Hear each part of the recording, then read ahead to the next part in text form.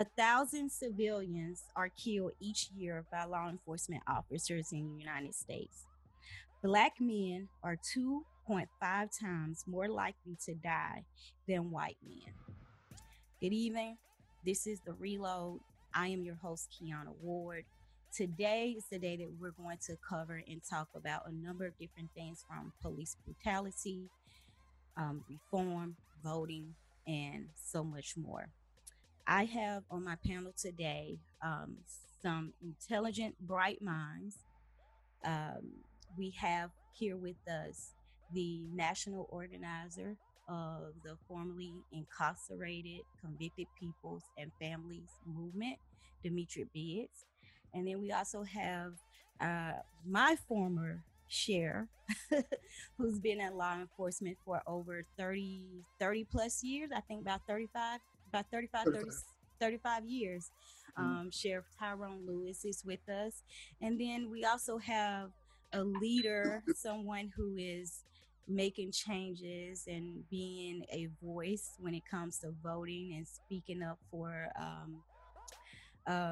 what's taking place in our political system. It's Rita B. She is a very funny comedian making her way through the entertainment industry. So we're going to talk about her and her video that she created and produced and wrote called Kamala. So we're going to jump into this.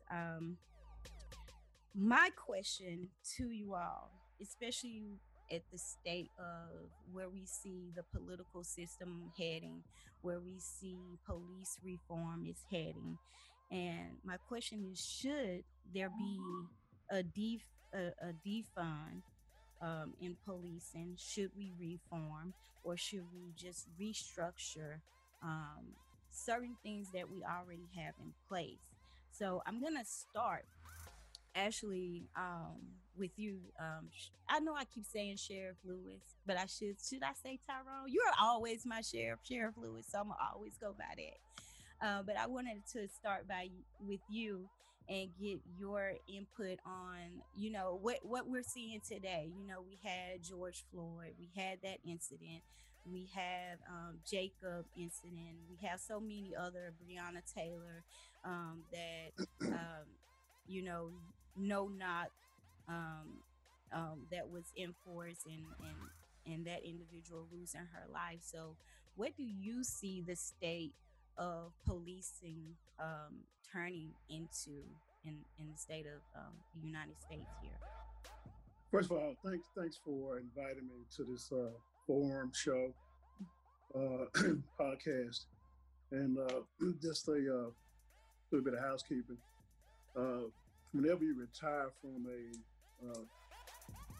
political position, just like the president, you still keep the title. Right. So I don't have a problem with still using the word sheriff, but Tyrone is my birth name.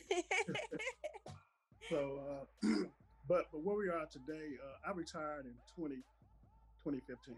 Mm-hmm. And looking back at 2015 and comparing it to today's environment in law enforcement, it's entirely different. Now, I come from a world of training. Right. So when you ask the question about defunding the police, I'm totally against it. Okay? Mm-hmm. Because this society needs law and order. Okay? They need the police. We're just going to be frank about it. Now, does the police environment or society need restructuring and revamping? Absolutely. Because you cannot police in today's society like you did in 2015 and years beyond that. I think what's going on now is that we need to, instead of defund, do some retraining and train according to what is needed in today's environment and today's society on how to adjust. Officers need to be able to adjust to how to debrief or per se de-escalate things in a better perspective because of what's going on now, because they have not went back to the drawing board to draw up the textbooks for retraining they're escalating instead of de-escalating. Hmm. Okay. And I know, Sheriff, like with your experience, especially because of course I came in your administration that first go around. And I think you really did preach a lot about, de-escalating, letting that be um the first reaction, or response to any situation, conflict situation when you're interacting with civilians on the street. Um, but how do we really structure where we make we're making sure that those police officers are really taking accountability, because it seems like that's what it's going to boil down to, the accountability part. Because even with the video cameras on today, right, you have Right. officers who have video cameras on, they turn them on, and that's accountability. But what we are seeing now is that even that's not enough to hold in court. So how give I guess you can give some example or your thoughts on it, like how can we make police officers be more accountable, bring in more accountability on their part, um, when they are de-escalating? Like, how do you really get that imprinted in their mind when they go out and interact with someone? Well, you're going to hear me talk a lot about training, you Hmm. know, but Yeah. beyond training, before you can even get to training, you got to go back now and look at hiring practices, Hmm. because law enforcement, whether it's a local police or sheriff or state troop or whatever that you get into in law enforcement, starts with the hiring process. Mm. I think along with the retraining, we're going to have to go back and look at who are we hiring? Do they really fit the mold to be able to adjust to today's society to deal with our citizens who's out there? So with that in mind, you're going to have to look at a lot of psychological tests, Mm. psychological exams. You have people out there that want to be, they can't find any other means of employment. So their last resort is to look to be in law enforcement. So we're going to have to be a little bit more stricter on our hiring practices, who we hire, and revamp the hiring practices itself. Because this job is not cut out for everybody.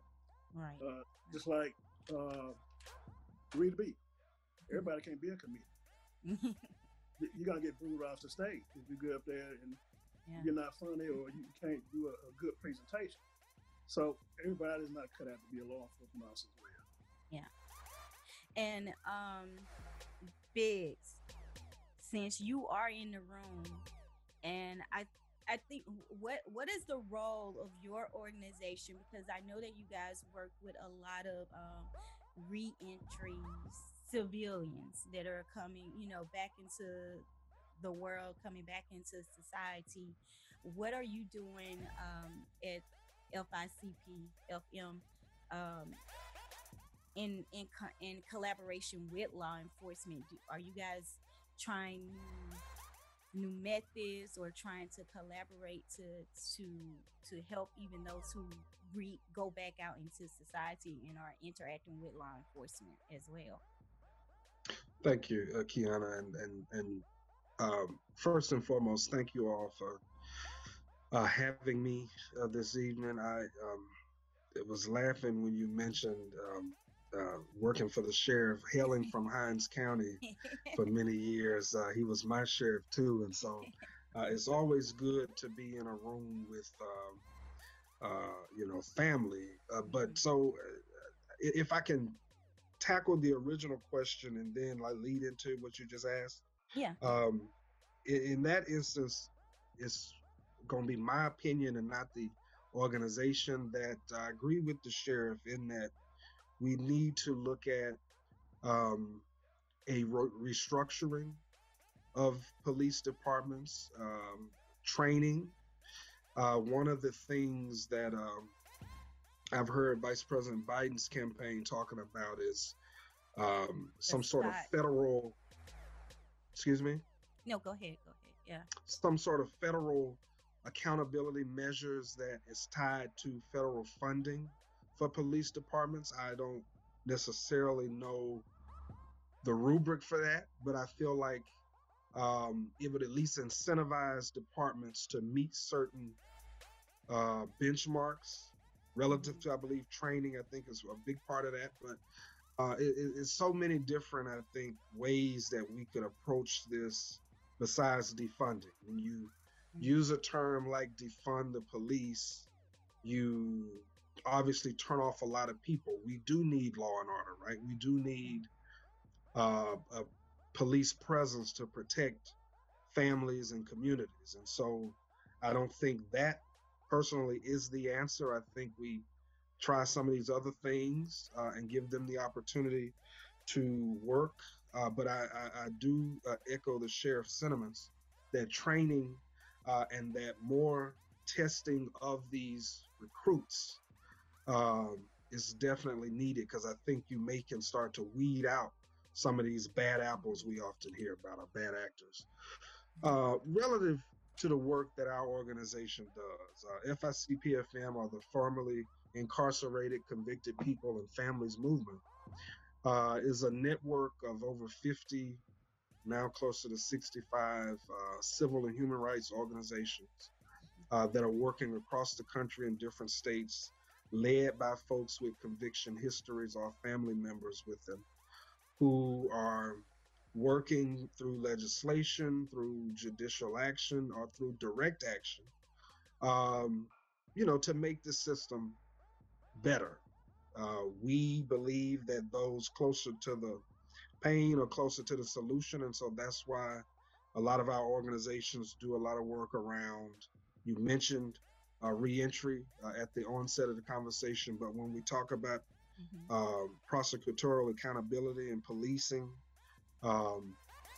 we are, actively engaged in campaigns across the country in that realm as well. And so one of the things that a lot of our members, our member networks and organizations believe, is that we simply got to get some of these people out of office, right? So where you've got DAs and where you've got judges and where you've got people that our folks can touch in terms of removing them, that almost overnight leads to better practices, or at least an ally that our organizations and members can have communication with relative to our people, right? And so at the very basic level, our organization is involved in states across the country and in judicial and legislative races, not legislative, judicial races, and races trying to just get some of these bad apples out of there that are hiring. The police chiefs are hired by mayors, or a lot of times boards. And so if you got a problem with a police chief, your problem starts with the folks that hire them, and so on. And so that's one of the things that we, particularly in this election cycle, have been actively involved in. But like I mentioned, a lot of our folks, are fairly active at a national level with policymakers, right? So when we start talking about some of the different national policies that have been drafted or proposed, a lot of our folks may have had input on some of that. But we're doing all we can to not only change the narrative around folks with conviction histories, or on probation and parole, or other classifications, but we're also working to try to change some of the negative narratives that are out there as well. Right. And I think that's so important. You said one thing, Biz, and this probably will hop back to you too, Sheriff Lewis, is you talk about voting and getting, old heads, as I like to say, out of office, or people who are like stuck in certain ways, and how they feel the judicial system or the city should be run when it comes to their officers, or whoever the chief or whoever the sheriff may be. Tyrone, you had, I recall when you were in office, it was a lot of battles with the city, with the county, trying to get them to be more involved with like um, with our shit with the deputies on the street to get more funding, as well as with fixing the jail, because this also reflects what happens inside of those prisons and inside of those holding units when there are a lack of funding. So ta can you briefly just mention something about funding and what that looks like from your perspective, Sheriff Lewis?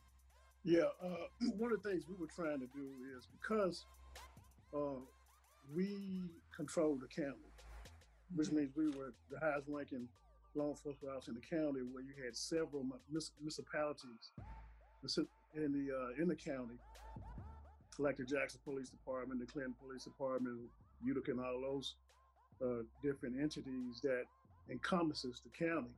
Mhm. Uh, Everybody had a problem with funding to try to hire, to get the equipment they needed to get, and in order to address the crime issues. So our goal was to bring everybody to the table. And it was very difficult to do when you have people that have egos, that have other means of operating other than working as united front. Mm. So we were able to do it with some of the municipalities, and I think if you look back in time, we were very successful Yeah. in doing that. And not only were we able to unite some of the municipalities in the law enforcement community, we were able to bring the community together. We were Yeah. very big believers Yeah. in community policing.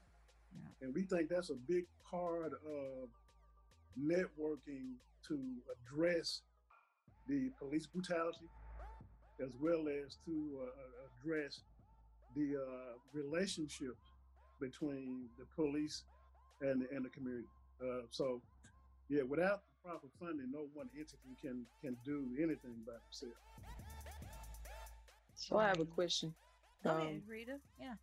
so for me, just a regular person, don't have any experience in police force, but knowing the history, America's history with policing and race, how or whose responsibility is it for police and people in the community, for Black people to feel like we are protected and served by the police? Because I don't feel like that. I feel fear, and that's it. I don't want to call the police. If you have somebody in your family who's mentally ill, they could end up getting killed. We don't have the same confidence in the police as white people do. So whose responsibility is it, or what is the approach to rebuild that confidence? And like you were talking about with training, I was like, well, how do you train a cop not to be racist? Because we know there are some undercover KKK white supremacists who were just taking over for their grandfathers who did the same thing. So what is that approach to where Black people can feel protected and served by the police again? And that's a very good question, Mhm. Rita, and I'm gonna answer it the best way that I can. Uh, you can't train a person not to be racist. You can educate them. Yeah. Okay. And in order, and the other part of it is you just got to try to weed those individuals out with a new process of hiring practices. And one of those processes is going to have to be with a psychological exam, where they go see the psychiatrist. You got to look into these people's background a little bit deeper. Who are they folks? Where do they come from? Go all the way back to the elementary school. It's going to have to be that thorough now. But the other part of your question or comment was being afraid to network with the police or call the police.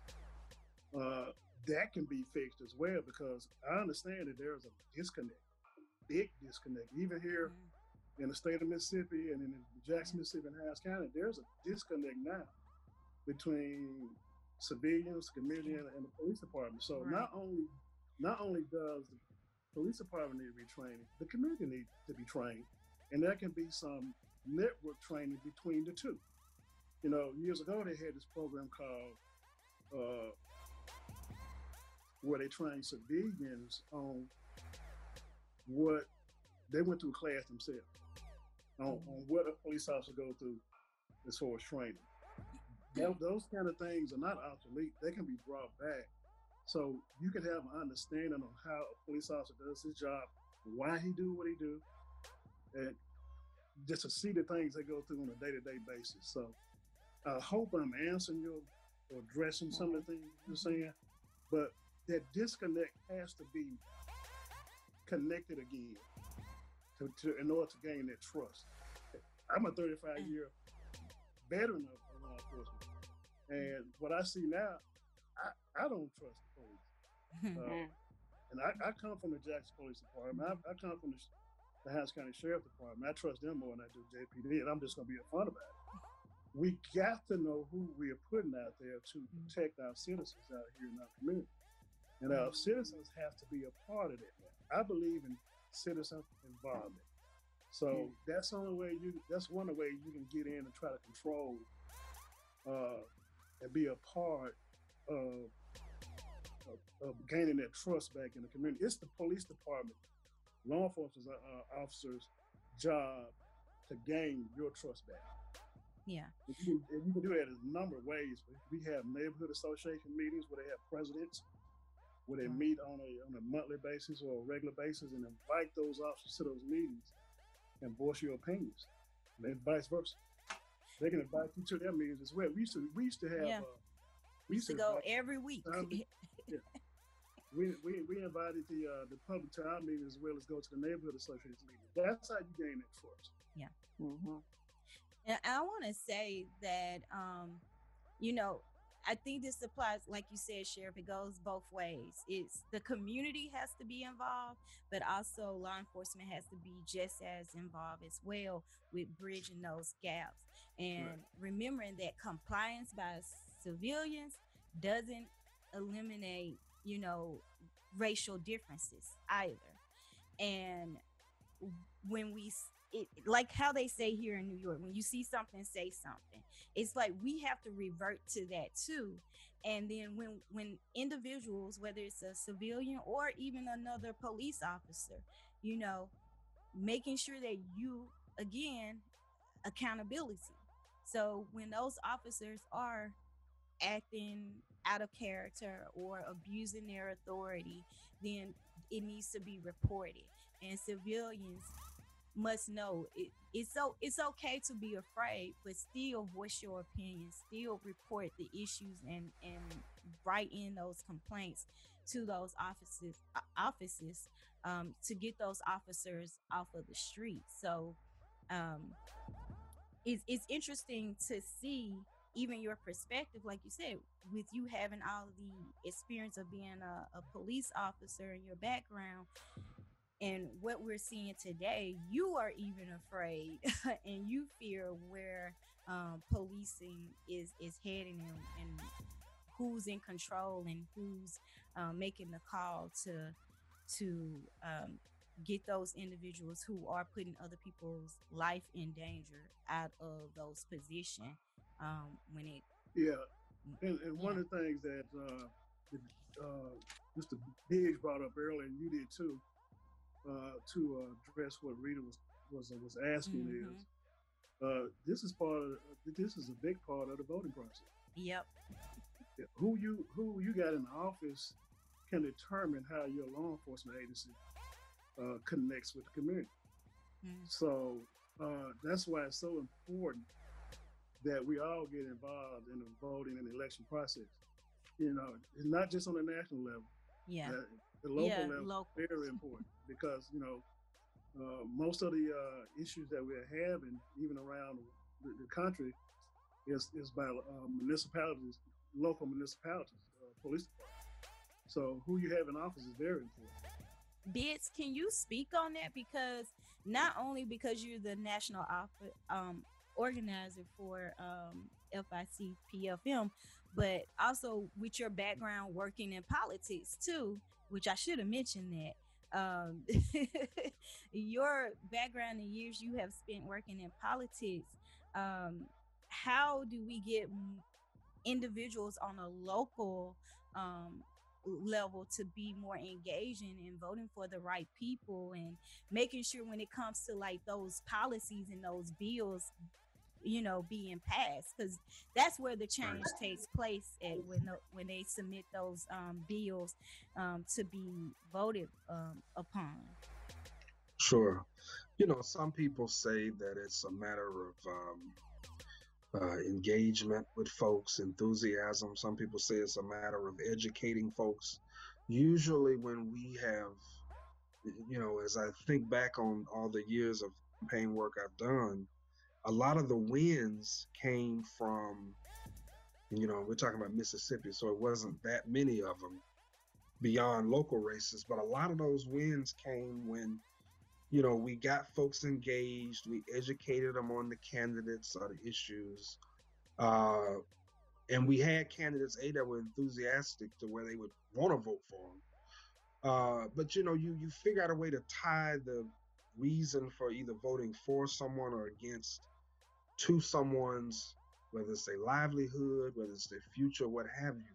We've not done a good job of that over the years, right? We let a lot of local races go uncontested, unfought, because maybe we're trying to get a governor elected, and that's all the focus, right? Or a senator. And so what's happened is a lot of the stuff that's been happening at the local level, judges, right? It's important who the DA is. You know what I'm saying? It's important who the mayors are, because as the sheriff mentioned, these are the folks who hire the prosecuting attorneys, the police officers, and so what our organization, network is, we're not just one organization, but what our members have done this cycle particularly, and a lot of them have been doing it for years, is we're looking at DAs, judges primarily, and then we're telling folks, vote for Joe Biden, vote for, you know what I'm saying, Senator whoever. But it's important because it's affecting these folks' lives now on the ground in their communities, when they can't, get jobs, or when they can't get certain services, or when, they have to pay fines and fees and all these different ridiculous things. And so there's no reentry programs. And so it's much more, I think, beneficial for us to begin the process of showing people how important it is to not sit out local races that may not seem to matter, but focus there and then go up. It is important, obviously, that we change who's in the White House, but it's going to matter in Orleans Parish who the DA is. Right. Just as important to folks that are directly impacted than who ends up in the White House. And so what our organizations have been doing is tying local races and candidates and campaigns as best we can to people's, futures or what's going on with them now, while also making sure they understand the importance of those federal races as well. All politics is local, right? Yeah. That's like 101. But we say that, but don't practice it. And so where we've been hurt, and I think where our people have been hurt the most, is at the local level. Right. And so we're fighting to change that, particularly this cycle. Yeah. You mentioned, Joe, again, focusing on the local election, then shift that conversation to, supporting Joe Biden and on this upcoming election. I do know that with the vision that Biden has in place is that he wants to introduce the SAFE Act from front to end. It means from whatever happens on the outside, the first contact with a civilian, de-escalating to what happens to how many years they're served, making sure they're not being long-term, spending long-term years, a long term in a prison for just like 1 gram of marijuana or something like that on them. Is there really real hope? Like, people, with this election, we go through this same cycle. And Rita, I want your input on this too, because I think this sort of applies to you too, especially with you, creating your video and your content in support of Kamala and Biden. Is there real hope in the next president or vice president when they get in office? Will we see real results? Because we do know with a lot of policies, with a lot of changes, sometimes it takes up to 2 years for those policies or those changes to really go into full effect. So is there real hope in everybody getting out to go vote for a group of people where we've heard the same story, we've heard the same narrative, we've seen the same storyline of what changes they want to bring to the judicial system? And I want to hear from each of you in your perspective. I can answer So first. I think go ahead, Rita. Yeah, go ahead. Yeah, Mike has a strong preacherly vibe about him, so let me just get my little comments. But yeah, I think there is hope. I think there is hope because there's desperation. That's what I see from my point of view, that people are so disgusted with the current administration that we're like, pretty much any alternative is better than what we're having now, because we see the impact. What the current president says on Twitter, you see real results in the streets, because I am a firm believer that the young man, Kyle Rittenhouse, or the young thug, whatever you want to call him, was directly influenced by Trump.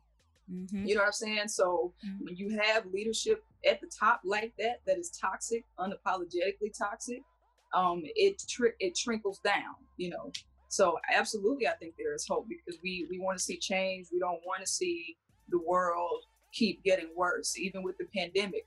I'm a strong believer that had Obama been president when this had happened, it would not be where he is right now, or anybody other than him, So from my communities, from my groups and organizations, for folks, there is a lot of hope. And especially now that Kamala is running, I feel a lot more hope from women and sororities, HBCUs. There's a certain amount of pride that's present now that I think she helped Biden get a little momentum that maybe he has been lacking. Now, I do think they still have some work to do with the millennials, which is kind of why I released my song, because it's trap music, and I know how effective music can be. I know how effective music can be. So if I can get to them through music messaging, that's what I'm going to do. But ultimately, the answer is yes, I think there is hope. Now, there are some people who are just like, never Kamala, never Biden, I want it burning, I want it independent. And, you're just going to have to leave them behind. Like, I'm not going to waste energy arguing with them. There's no chance of converting some people, so just don't waste the time on them. So let me ask you this, Rita. What changes are you eager to see happen or change? Because, like, I'm one of those individuals. I'll be honest with each of you. I'm one of those individuals where I've seen, because I have worked in the political system and I've worked in law enforcement, and I see how everything works, and what the media show you how things work is totally different how it works in the background, and how a lot of changes takes place, and how a lot of deals get made, and how a lot of different politicians are persuaded to vote this way, vote in their interest, or even vote not in their interest for a number of things. And what changes are you really hoping would go into effect if Biden and Kamala get in office? Do you feel that Breonna Taylor's case will get justice? Do you feel that Jacob, I forget Jacob's last name, but do you feel like his case, he's gonna get justice? Or Ahmaud, is that case going to get justice? Because it also, the justice system, it also touches outside of officers. It's the civilians who commit crimes too, and a lot of those individuals who get away with murder when it comes to racial differences and things like that. So tell me, what exactly are you looking for the next president or the next VP to Well, I hate to say this, but some of my hopes are just basic, like bringing dignity back to the office, also bringing intelligence back to the office. Like these things, the positions have gotten so watered down and muddy, and it's filled with scandals and tweets and things like that. So I'm looking forward to us not being looked at as a joke again. And I'm a comedian. I like jokes, but I don't like being looked at my whole country as a joke. So to answer your question, do I think those things would change as far as who gets charged? Honestly, I hope so. I am hopeful. I mean, when Obama said if I had a son, he would look like Trayvon Martin, that set a tone. So when you have a president and a vice president who can even acknowledge things and set a tone, that can be very impactful and effective. So I think we will see some changes just because the tone will be different. Biggs, you want to go preacher or Pastor Biggs? I'll try not to preach. I will say that I agree 100% with Rita in that, I remain hopeful. She mentioned that the leadership comes from the top. When we look at the Justice Department under Attorney General Bill Barr, and then you reference whether it was Ahmaud or Breonna on these different cases, an attorney general at the federal level that leans on, let's just say we've got a hesitant DA, right, or a prosecutor in a county, and let's say the district U.S. attorneys and the AGs in the states are not really pressing them to file charges. Well, you've got an attorney general who has an arsenal of whether it's civil rights divisions or all these different, bureaucracies that can address what are obvious crimes, racially motivated crimes or killings. It changes the tone, and it also changes the rate in which you see justice served for a lot of us. And so just knowing, you look at Minnesota after the George Floyd killing, right? Former Congressman Ellison, who's now the AG there, was able to swiftly bring charges against the officers, Right. But then we look at Kentucky with Breonna Taylor, and we look at the AG there, who kind of looks like us, but is not. And so what we'll see is, I think, and now I'm not naive enough to think that we'll get everything we want. Most of the time, we don't know what all we want, but we are at least able to articulate what we see is wrong and what we think fixes are appropriate, I think, for it. And so I would just envision a new attorney general, a new Justice Department direction, I think would have an impact on the level of justice in which we see happen in a lot of these states. But I think it starts at the top and it works its way down. And if we can change the top, then I think we'd be in a much better position on a lot of these issues. Right. Yeah. Sheriff Lewis, you want to take it away with your... Well, I'm going to echo and agree with what they both said, just to reflect back on the hope. I'm always be a believer, never give up on hope, but can't let the fire die or burn down. Right now, there's a lot of excitement, but our job is still to remain positive and enthusiastic enough to keep that fire at a higher level all the way through election day. I just got my daughter registered to vote this go round. Oh my God, she's 18. That old. Now, actually, she'll be 18 November 1st, but she's registered now. Yeah. So the problem is, I sent her off to USM. Problem is getting her back here on election day on November 3rd to vote. So I'm going to take a phrase out of our good friend, whatever means necessary, she coming back here to vote. And he go back to school later, we had to eat that. So we got to keep that fire burning. Just because we get them registered, we got to get them to vote as well. Right. So as far as what would it look like under Biden and Harris, got a lot of hope for that too. But you got to remember, in 8 years, President Obama can do everything he want to do, everything we want him to do as well. So it's going to take some time. I do feel better about it, that we'll be in a much better place, in a much better situation than what we are now. And it's going to take some patience and some understanding as we go through this process. Okay. Well, I really enjoyed each of you participating. And Rita, we're gonna stay on probably like 5 more minutes.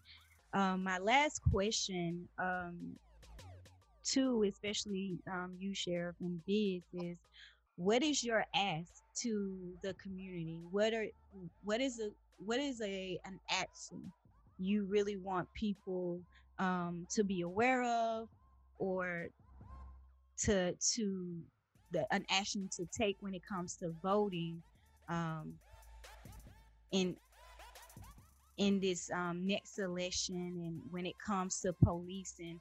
What is the action that they can do next, whether that's get involved with your local law enforcement agency, take those classes like you mentioned, Sheriff. Like I know Jackson Police Department, they used to have a civilian a Citizens Police Academy. Yeah. Do they still have that? And is that a first step to help with bridging that gap and making that community and communication better?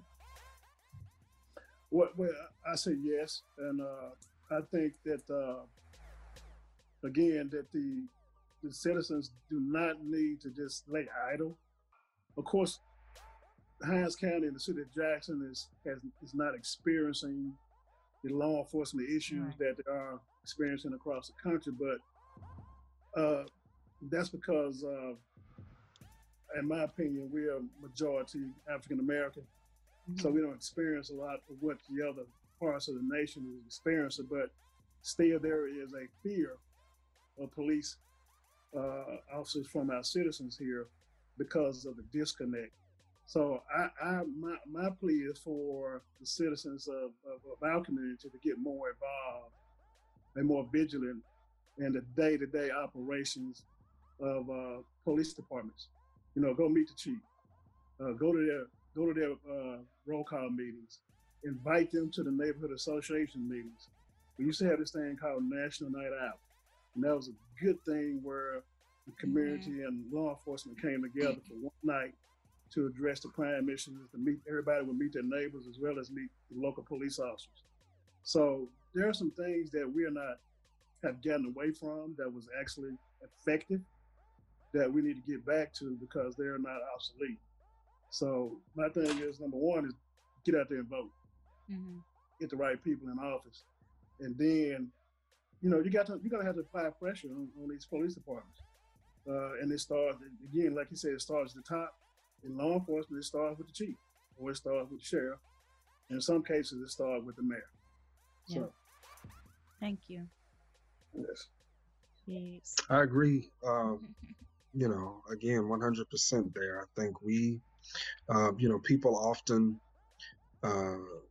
feel like there's really no hope. We constantly are seeing people that look like us gunned down and murdered in the streets by law enforcement. Or by people that are praised by the leaders of the country and so on and so forth. And so a lot of people obviously feel like the vote doesn't matter, being involved doesn't matter, but I think we have to, my ask is that people, vote like it does matter. And it really does matter, I think, when we finally get to a place where we exercise the real power of the vote that we have. In a way that we elect people up and down the ballot that may not look like us, but they at least, are talking to us and hearing our issues and trying to change things. And so, my hope is that people vote, and then, like the sheriff said, and then once you get the people you voted for in office, begin holding them accountable, begin getting involved. And I think that's how we truly change us and make this a system where our lives and everything else matter. And so I'll leave you all with that. And Biz, can you also just touch on this real quick because we really didn't talk about it, but I just want to make sure um, for those who are part of the reentry process and their voting rights, um, what can we see different in that process? Like, I know some states now they're trying to make it easier for those who do have felons to vote, but there's also um, you know, certain rules and Right, right, guidelines right. and with their felon in order to vote, in order for them Sure. to vote. So it differs really across the country. Most of the Hmm. restrictions and most restrictive voting or reentry or reenfranchising laws that keep people from not voting with conviction histories obviously are in the South. But we're working. We've got propositions out in California right now. There's given the right to vote to I think up to 60,000 people on the ballot this cycle. We just won in Florida in 2018, 1.4 million people with conviction histories granted the right to vote. We just won 4 days ago in North Carolina temporarily. 10,000 of the 50,000 eligible on parole and probation can vote in this election, and so there are laws that are different everywhere. Some places make you pay fines and fees. In a lot of our targeted states, we're paying that for folks. And so it really just depends. Mississippi obviously is one of those restrictive places, but we've got folks on the ground working to try to change that. And so what I say to people is, go to ficpfm.org, find organizations within your states that are working on this issue, and reach out, and we'll do what we can to point you in the right direction. There are several states you can vote in, but there are many more where there's some layer of bureaucracy or whatever that may prevent it. But it's a real issue. But we're finding in the states that we're running aggressive campaigns that we're winning the rights to vote for thousands of people. Hundreds of thousands of people actually. So we're gonna keep at it, but just do the research to find out who's helping folks get their rights back. All right. Well, I thank you, Sheriff Lewis, and I thank you, Biz, for stopping in on the reload and discussing, police reform and what it looks like, and what we have to do with, being better voters and just educating ourselves too and being more engaged in our community. So thank the both of you for stopping in. Thanks for having me. Thank y'all so much. Bye. All right, Rita, we're going to spend like 3 minutes. I just really wanted you to have the floor, just me and you, and really just dive more into like what you're doing comedy wise, what's up. If you want to tell a joke or two, come spread some laughter to my podcast. I got you. Yeah, I mean, of course, I'm still in the pandemic or operating that way at least. But I'll be honest with you, Kiana, I have enjoyed being unemployed just a little bit. You ain't by yourself. You ain't by yourself. The Republicans keep saying, like, if they don't go back to work, they're not going to want to work. I'm like, they are exactly right, because I literally have been living the past few months, pardon the sirens, I'm in New York. No, you okay.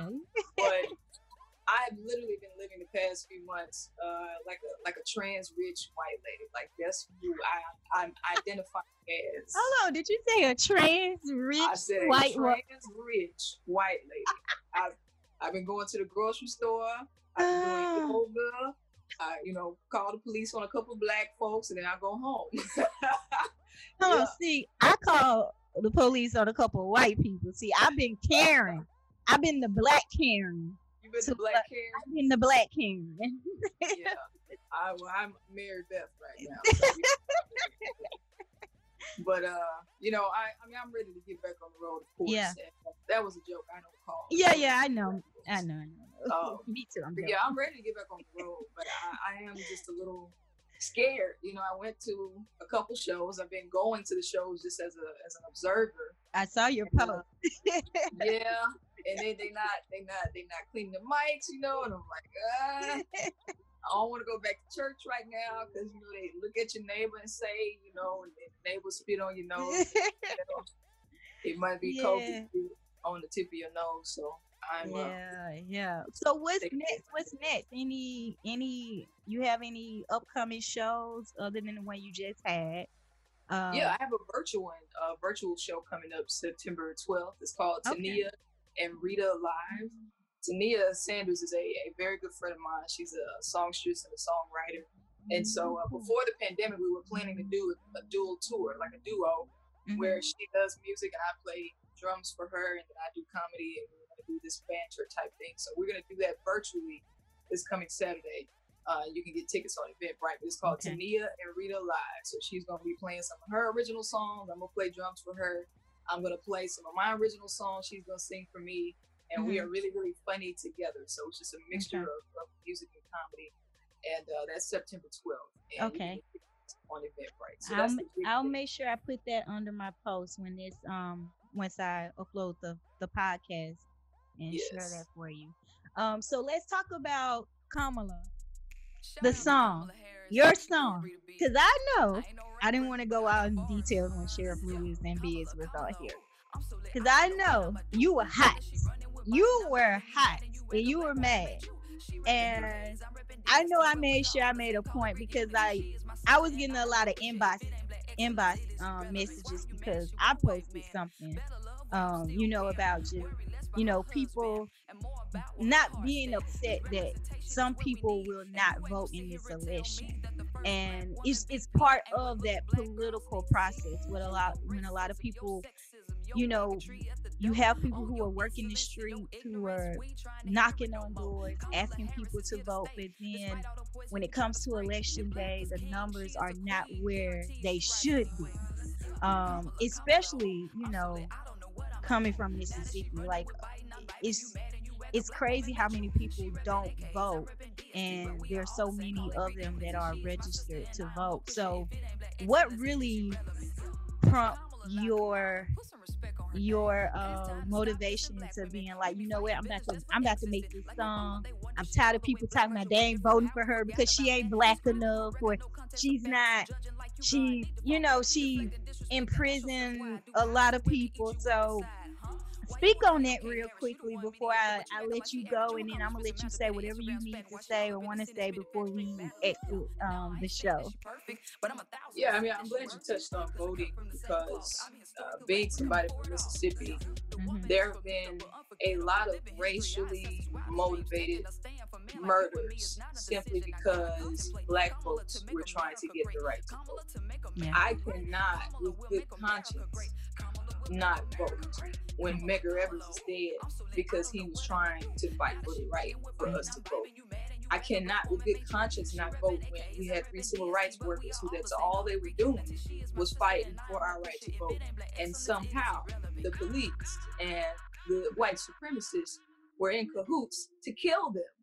And they killed them and buried them, and they had to find them, all because they were trying to get us the right to vote. So I cannot, with good conscience, sit here and say, I'm not voting when people have died for my right to do this. And the next question is, well, why?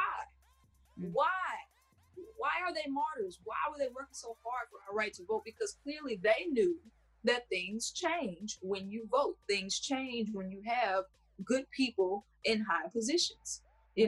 That's why we were trying to get the Civil Rights Act passed. That's why we were trying to get the education rights and laws passed. Voting does matter. It used to be illegal to be Black. It used to be illegal to be in an interracial couple. And what changed that? Voting. Laws changed. So that's why I'm so adamant and passionate about it, because clearly voting matters. And I'm not going to be dismissive and say I don't understand why people say, oh, I'm not going to vote, because I get it. I mean, just earlier this year, I was like, man, I don't have faith in anything. I don't have faith in any of these politicians. They're all about money and greed, and they're corrupt. And I was just thinking local level. I'm not worried about the national level. But then I see the things that happen when Trump says things that he says, and then he empowers and enables people. And, we're at a new level of divisiveness. Like, it feels like the 60s, that's what it feels like. That's what he makes America feel like. And so I'm like, well, I don't want to be complicit in having him get another 4 years. So that's why I'm so impassioned about encouraging people to vote. And, with the Kamala song, I'm a Black woman. Kamala has Black in her. She has Black roots. She went to an HBCU. I went to an HBCU. She's in a sorority. I'm in a sorority. She's a powerful, intelligent woman. I'm a powerful, intelligent woman. So it felt like when they were attacking her, they were attacking me. That's how it felt. That's how it felt. It felt like, hey, we have an issue with this woman because of all these things, but none of it really had enough credence for me, And I'm just like, you can't do that. You can't do the enemy's work for them, which is what I consider this. When you badmouth her, have conversations, question records, accountability. I'm for all of that, but tearing a woman down because she's with a white man, or she's not Black enough, she's light skinned, she got long hair, all of this stuff that absolutely doesn't matter. It's ridiculous and it's petty, and attitudes like that will end up having him back in office. So I wrote the song as a song of solidarity, as a song of empowerment for other women who stand with Kamala, who can relate to Kamala. I can relate to her being the only woman in these places with men and being questioned, my greatness and my competence being questioned. I'm reading her book and I'm seeing how she scratched and clawed her way to the top. Nothing was given to her on a silver platter. Her parents were in the civil rights movement. She saw it growing up. That's how they met. Her mom is an immigrant. She represents so many different pockets and categories that I don't think people should take lightly. So I wrote the song, as empowerment to encourage people to give her a chance, and just to let folks know where I stand. And I'm gonna stand with Black women, period. And I know she's Indian, a bunch of other stuff too, but she's also Black. So. Yeah, her roots, because of with her father being Jamaican, and no matter if you're Jamaican, whatever country you're from, it's all rooted from Africa. So we're all Black at the end of the day. So I'm glad to hear your perspective, unlike other people's perspective, in terms of why they are choosing to voting for her. I'm more critical. I'll be honest with you. I am more critical. I am with anybody, not just her. I like to make sure that we as people, we are challenging ourselves, because for me, I do feel that we are stuck. Of course, I don't want Trump, and I don't want anybody to feel like I'm saying do not vote, because I do believe in voting. Voting is important. But I do hope to see real change with Biden and Kamala, because I think we can no longer, with our democracy, we can no longer just be okay with certain things passing, and as long as we got that, that's good enough. I think it has to be drastic change in every entity that helps this country operate and moves and shift. And I hope that Biden would do the right thing with the help of Kamala. And if it doesn't happen within this 4 years, I think we as a society need to break the status quo with, being so tied up in whether you're a Democrat or a Republican. I completely agree. And there needs to be a new reform party that is more established. And I think that's what it is for me. It's like, I'm ready to see a new party. Like, I'm done with whether I'm a Democrat or a Republican, because for me, I relate to both parties in certain ways, like, and well, you could always be with Kanye West's birthday party. He's repping birthday party. We talking about girl, confetti. We talking about confetti every day. You know what I'm saying? You can do that. You can be a part of the birthday party. And girl, and we ain't gonna get into Kanye and his dreams and hopes, because I don't want to knock anybody's dreams of hopes of being president one day, but we do have to be realistic. Like, I see where he's going, but I'm scared of him just like I'm scared of Trump. Like, I think he will be another, because he's a narcissist too. We know that. Yeah, and so with narcissist people, he's a loose cannon. So I don't know. But I thank you for your perspective, because that does give me a different look in how you're viewing this election compared to people who don't know a lot and they're just voting just to vote. I hate when people just vote to vote. I want you to educate yourself, and I want you to know the reason why you're voting, and know that we can make changes where if we're tired of the Democrats and we're tired of the Republicans, then let's take that energy to start something new that's going to help the country as a whole, because we're different now. We have gays, we have LGBTQ community, we have, interracial dating. So the world, the time, and the identity of people, and the faith of people, and the religion of people, and what people just believe in, and what they're trying to do with their life and career is changed. We're no longer the country that was created and based on voting in 1770, 1776, whatever the case may be. But thank you. I will be promoting your song on this podcast, and I hope you do get that invite to one of these I guess virtual celebrations they'll probably be having leading up to election day. I hope somebody invites you and you sing that song and you promote it and you get the recognition that you deserve. And I'm excited to see where your career takes off, because I went to Jackson State too, and I remember seeing you a couple of times, but not that much. But when you started coming out with doing all your little sketches on Facebook, I did become a fan, and continue your work. I hope you come back to New York. Next time you're in New York, please link up with me. So I'm here now. You in New York now? Yeah. Well, whenever you're free, I'm not gonna put any pressure on you. Let's link up. I'd love to introduce you to some people that could probably help you with some things in entertainment too that I know of. But much success. Keep it going, and thank you for being a part of the Reload today. Okay. Absolutely. Everybody can follow me at Rita Brent Comedy. That's RITABRENT Comedy on Facebook, Instagram, Twitter, YouTube, TikTok. And be sure to get my song Kamala. That's Kamala. It's on iTunes. It's on YouTube Music, Amazon Music, Spotify, Apple Music. Be sure to get the song, stream it, download it. I appreciate the support, and vote blue. Vote blue. Vote blue. September the 12th. Don't forget about it. Thank you, Rita. Have a good day. All right. Thank you. All right. Bye. All right, guys. This is The Reload. I am your host, Kiana Ward. Thank you for tuning in today as we talk about reform, we talk about voting, and we talk about what's next to come. Have a great day.